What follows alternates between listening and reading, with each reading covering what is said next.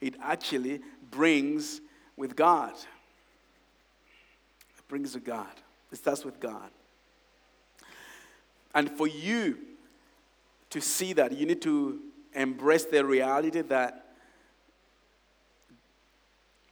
sin is ugly.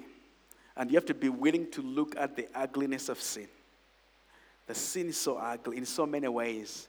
It is ugly because it destroys lives, starting with your own.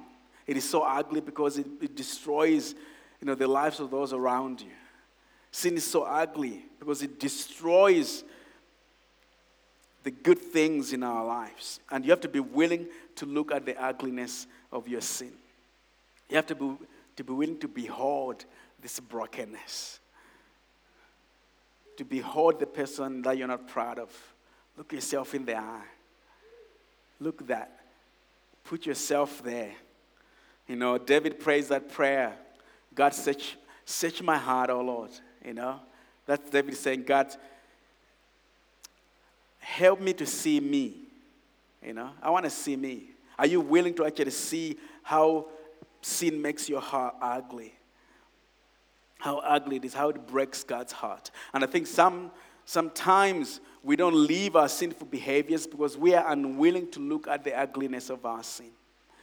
So therefore, we just glance over it.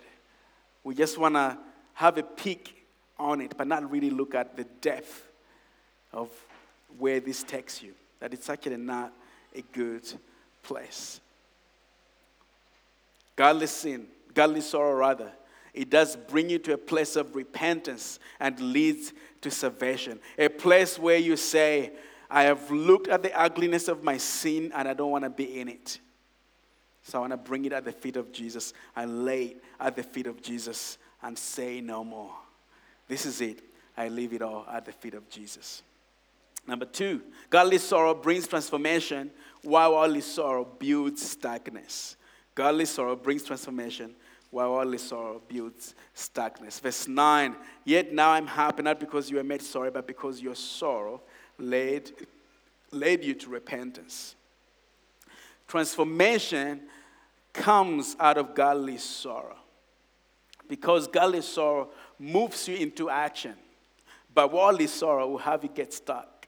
And what's the action? The action is repentance. The action is repentance. It leads you to repentance. And there are times when we can be so lost in our sin that even if people highlight in front of us how ugly it is, we still are like cool with it. And that was my story for a long time. It was my story. I was before Christ, and then I came to know Jesus, and then I went back, and then I came back. And probably most of you can relate with that. And I remember I was so stuck in this sexual sin for a long time. And even though somebody would bring it to be like, hey, dude, this is going to destroy you. But because you're so stuck in there, I'll feel bad, but not as a way of like, hey, because this breaks God's heart. Because somebody else, a friend or somebody I care about, they're pointing it out to me. But it was not going to change anything. I did not never change anything for at least 2 years for me. There are times you can show people how their sin is destroying their kids' lives, but still they won't change a thing. There are times that you can show people how their sin breaks their spouses, but still they're like, I don't want to do anything about this. There are times that you can show people how their sin wrecks the lives of those they claim they love, but still they want twitch, they want badge. You can even show them how it's destroying their own life, how it's destroying them as a person. It's like, this is not good for you, and you know it, but still not. Because worldly sorrow only leads to death, but godly sorrow leads to repentance. It leads you into action. It means that, repentance is an active word, that you're actually going to do something about this. You're going to do something about it. Repentance is not passive. Repentance actually means a change of mind, change of attitude, change of mind. In Chichewa, we have a beautiful word that is called itembenuka. That's repentance, tembenuka, which means to turn 180 degrees on the other side. That you go and change your ways. So repentance, in other words, in repentance, you agree with God. You say, God, your ways are better than mine, so I repent of my ways. God, your works are better than mine, so I repent of my works. God, your view of the world is better than mine, so I repent of my view. God, your works are better than mine, so I repent of my works. God, your ways are better than mine. God, your words are better than mine, so I repent of my words. Godly sorrow will bring about change. And the scripture tells us that faith comes by hearing, but change comes by doing. Faith is going to be built as you're hearing God's word. But for you to experience true change, that means you need to be willing to move in it, to do stuff. That's what repentance is. Repentance invites you to action. And if you want to make life changes, that means you need to be willing to make life changes.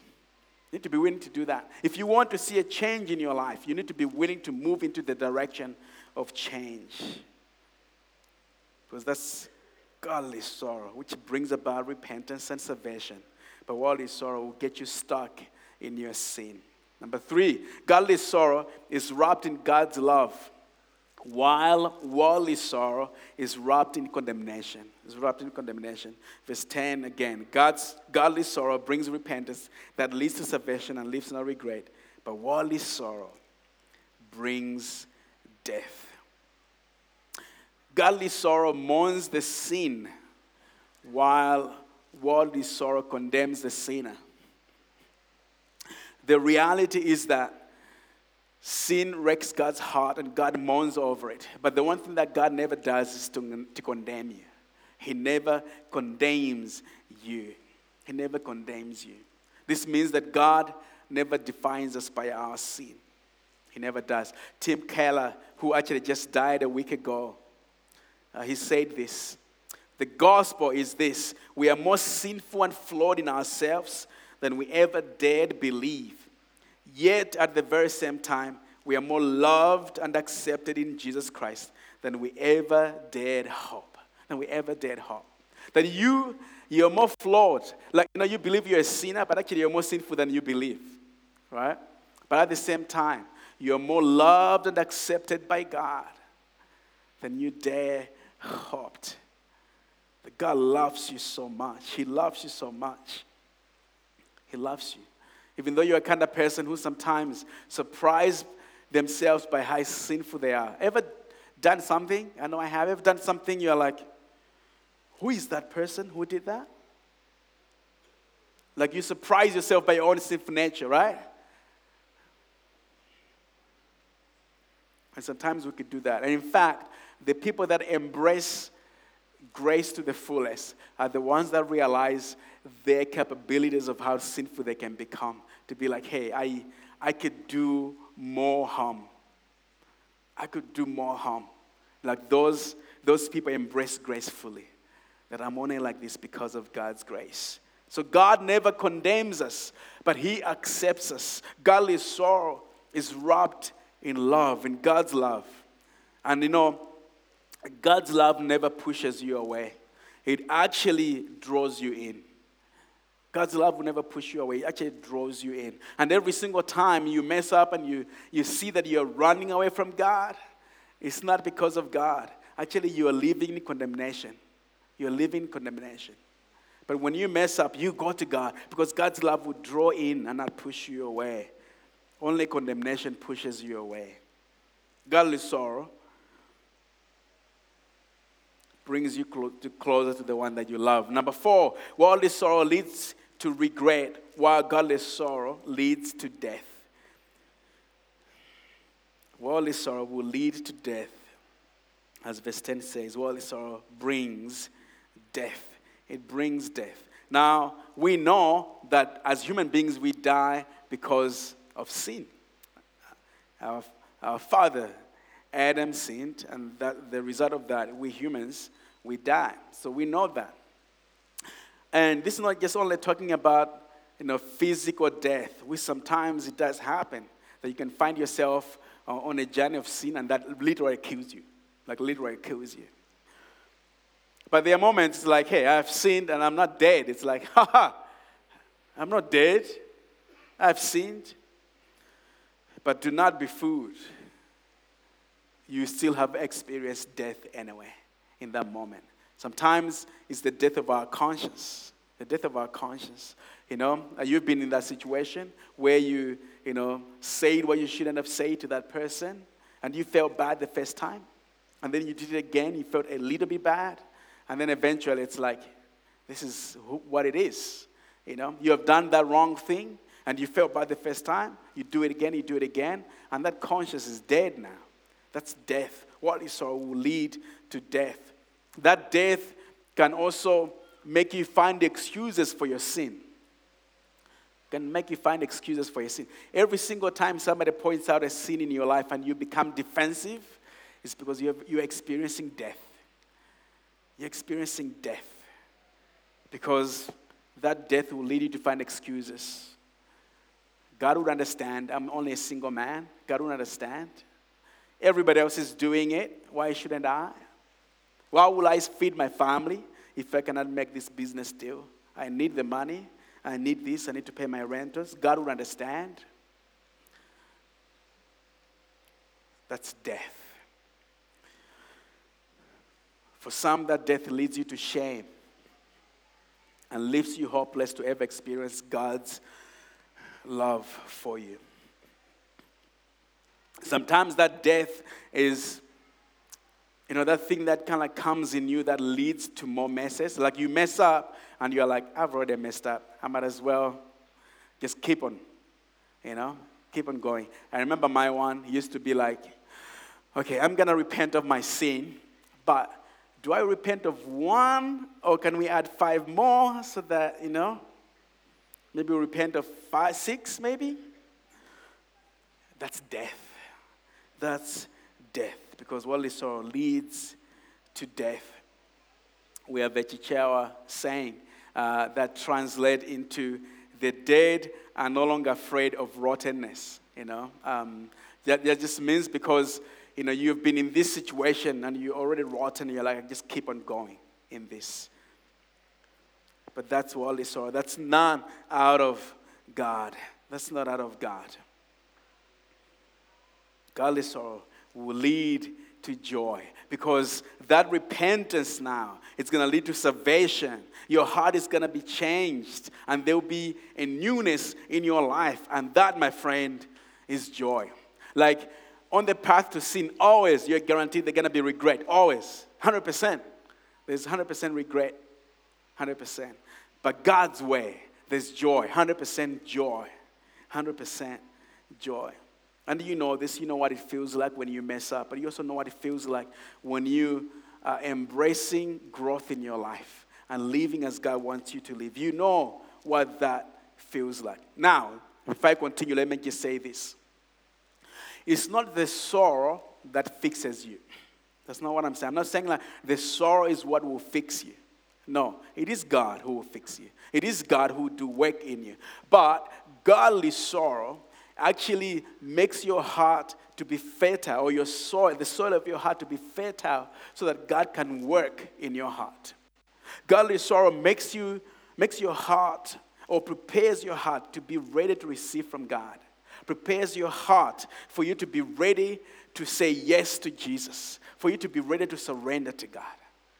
For you to be ready to surrender to God. Number 5, godly sorrow centers on how your sin grieves God.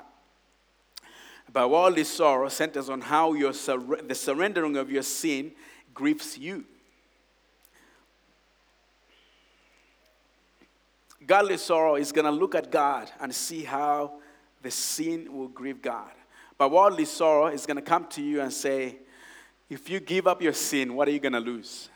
If you surrender this, what really are you going to lose? What are you going to give up? And there are times that we hold on to sin because we are unwilling to let go of the benefits we get from it. Sometimes we hold on to sin because we are unwilling to endure the pain that comes with surrendering your sin to God. So you hold on. You're afraid to lose. But we know one thing about following Jesus is that following Jesus is about denial, self-denial. Matthew 16:24, Jesus Christ says, if you want to be my disciple, you have to deny yourself, pick up your cross and follow me. That's what Jesus says. And some of us are unwilling to deny ourselves. We want to follow Jesus at no cost. We want to follow God at no cost. But you have to be willing to deny yourself, to let go of your sin. And letting go of your sin is in the desire to lose so that you gain what's best for you. You embrace what's best for you. And sure enough, there will be some loss that you experience. But letting go, for example, letting go of a corrupt habit might have you maybe have fewer business opportunities. But you would rather have fewer business opportunities than lose your soul. Letting go of that inappropriate relationship with that person maybe can lead to you experiencing loneliness. Where you're like, man, I'm going to miss somebody validating me and saying how lovely I am. But you'd rather be in that place with Jesus than find what you think you're finding without him. Because that place is going to lead to regret.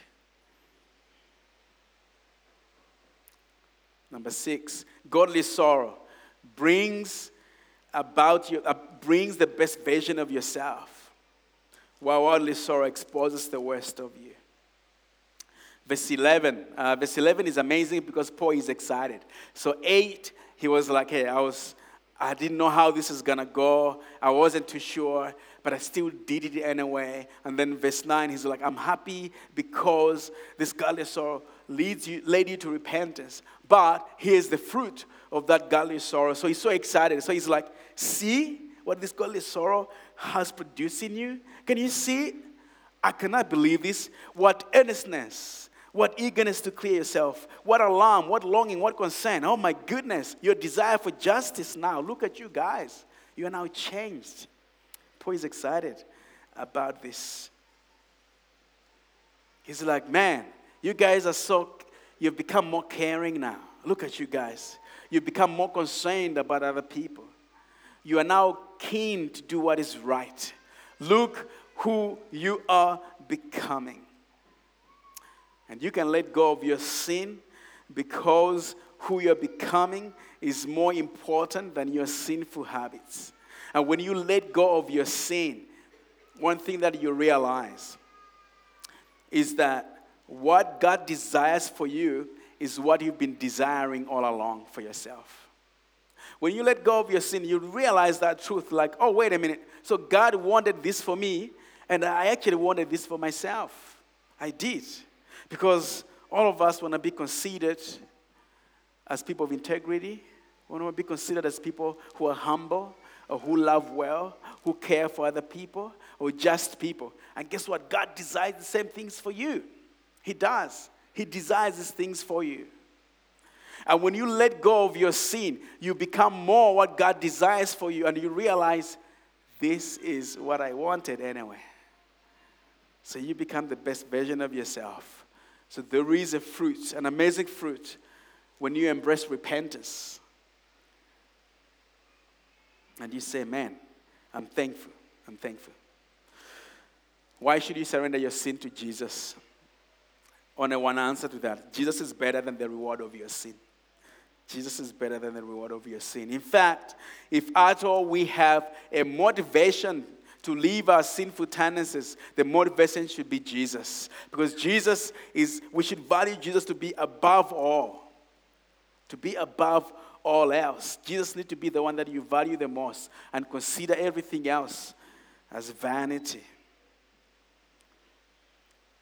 You know what that means? That means that we embrace Jesus to be more than just a good teacher. You know, sometimes we feel like, hey, Jesus is just a good teacher. Or somebody who had good ideas. Like, oh, Christ has good ideas. Oh, he needed something good for humanity. We need to embrace Jesus Christ as Lord. That means we're going to be willing to walk and to move into what he calls us to move. We're going to be willing to obey his commands. Because some of us love the vision of Jesus, but we are unwilling to really love the ways of Jesus. And if you're going to love the ways of Jesus, be willing to love the ways of Jesus. That you love what he says, but also you love his ways. You love him. You love his ways. I want to just mention verse 8. Verse 8, Paul says, even if I caused you sorrow by my letter, I do not regret it. Though I did regret it, I see that my letter hurt you, but only for a little while. But now I'm happy, not because you made sorry, but because your sorrow led you to repentance.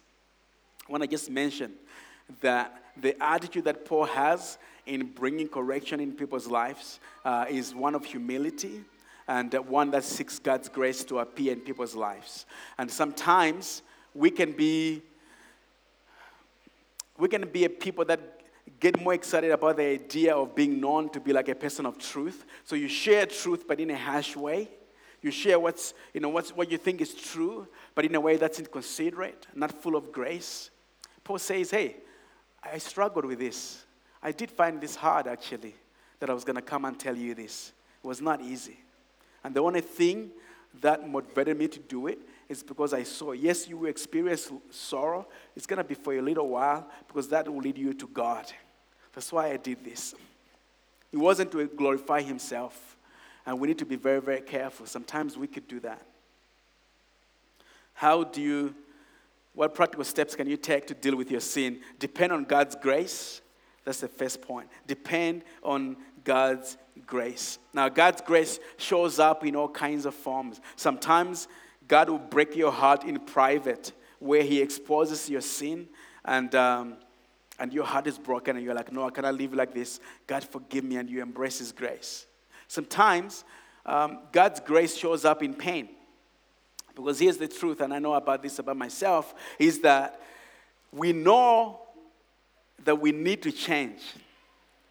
That's one thing. But it's another thing to actually take a step to change, to actually do the changing. That's another thing. We know what's good for us, but often we don't really do what's good for us.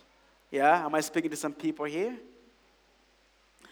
And you know what? Sometimes God brings pain in your life as a way of like beckoning you to be like, hey, look at me and I wanted to make a change here.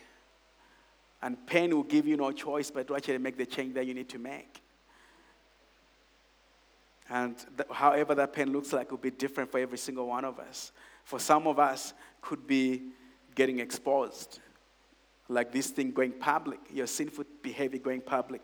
That's a pain you endure, but don't see it as God condemning you. See it as grace. God is so gracious that he never wanted me to continue living in my sin. And therefore, he's getting my attention so that I can turn to him. Number 2, depend on community. The community of believers. I want to just break it to you. You're not as strong as you think you are. In case you didn't know.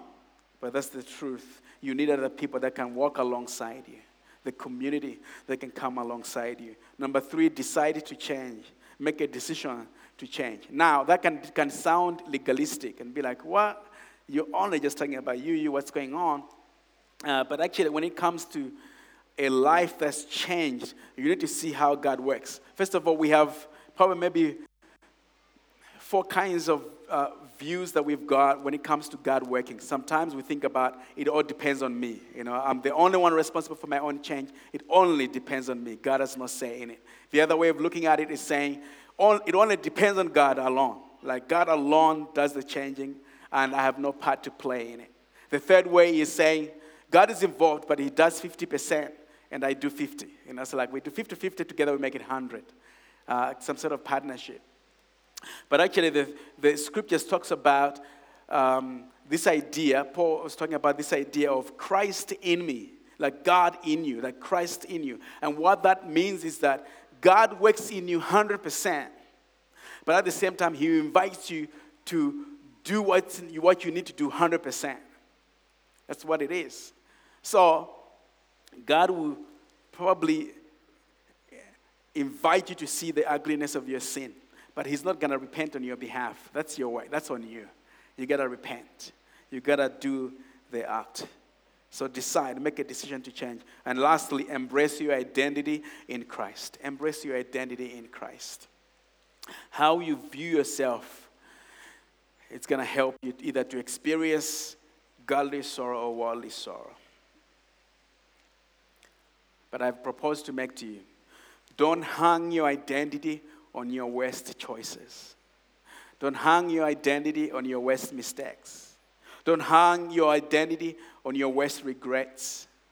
Because you are not your mess. You are not your mistakes. You are not your regrets. You are not your mess. You are a child of God. And God invites you into his presence. And he says, I love you. I am for you. Come to me, oh child. And I hope today you can come to God. As we finish our time together, I want you to do an activity today. And I hope you can take this seriously. Probably have received slips of paper, 2 slips of paper. And I want to end our time together by us making a commitment to God. The first slip of paper, I want you to write a sin that you want to surrender to God today. Write it down. You have to see it and consider and see how that breaks God's heart. And we're going to have our hospitality team just standing on the front here. They'll have baskets. And I want you to stand on your chair and you go to that basket and you just tear that paper and just throw it in there as a way of symbolically surrendering to God. I want you to do that first thing.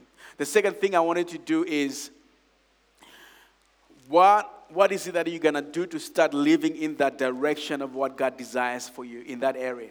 So you have said, I want to give up the sin of pornography. I want to give it up. The second paper, I want you to write the do's. Sometimes we can focus on the don'ts, but write the do's. What direction are you going to take now towards where God desires you to be? What are you going to do? What new system are you going to create around you? Because living your sin is deciding to stop and to destroy the old system. So what new system are you going to create around you so that you can begin to experience change in your life? Can we do that? And that second piece of paper, you're going to keep it with you and take it home. And I hope this week you can take a moment, one of these days, to just be like, hey, let me think more about it. And I hope you can truly make a decision today to say, I'm leaving this completely. I'm leaving this at the feet of Jesus. And I want to move it towards where God wants me to be. I want to be there. I want to live my calling in this area of my life. Because I'm telling you, on that road, there is joy. Amen. Let's pray together. Jesus, we come to you. God, I pray as we surrender our sins to you today, I ask, Father, that first of all, we're going to see how our sin breaks God's heart. Yet at the same time, we're going to see that you are for us. And God, that we can come to you. We can come to you, Jesus, today. Because we know that you're holding that which is best for us. So help us to surrender to you this morning. Because you are a good God. We thank you, Lord, in the name of Jesus. Amen. So take some time to write, and after you're done writing, just stand and go. You tear it apart, throw it in that bin, and then you can come back and just stand as we worship together when you come back from that process.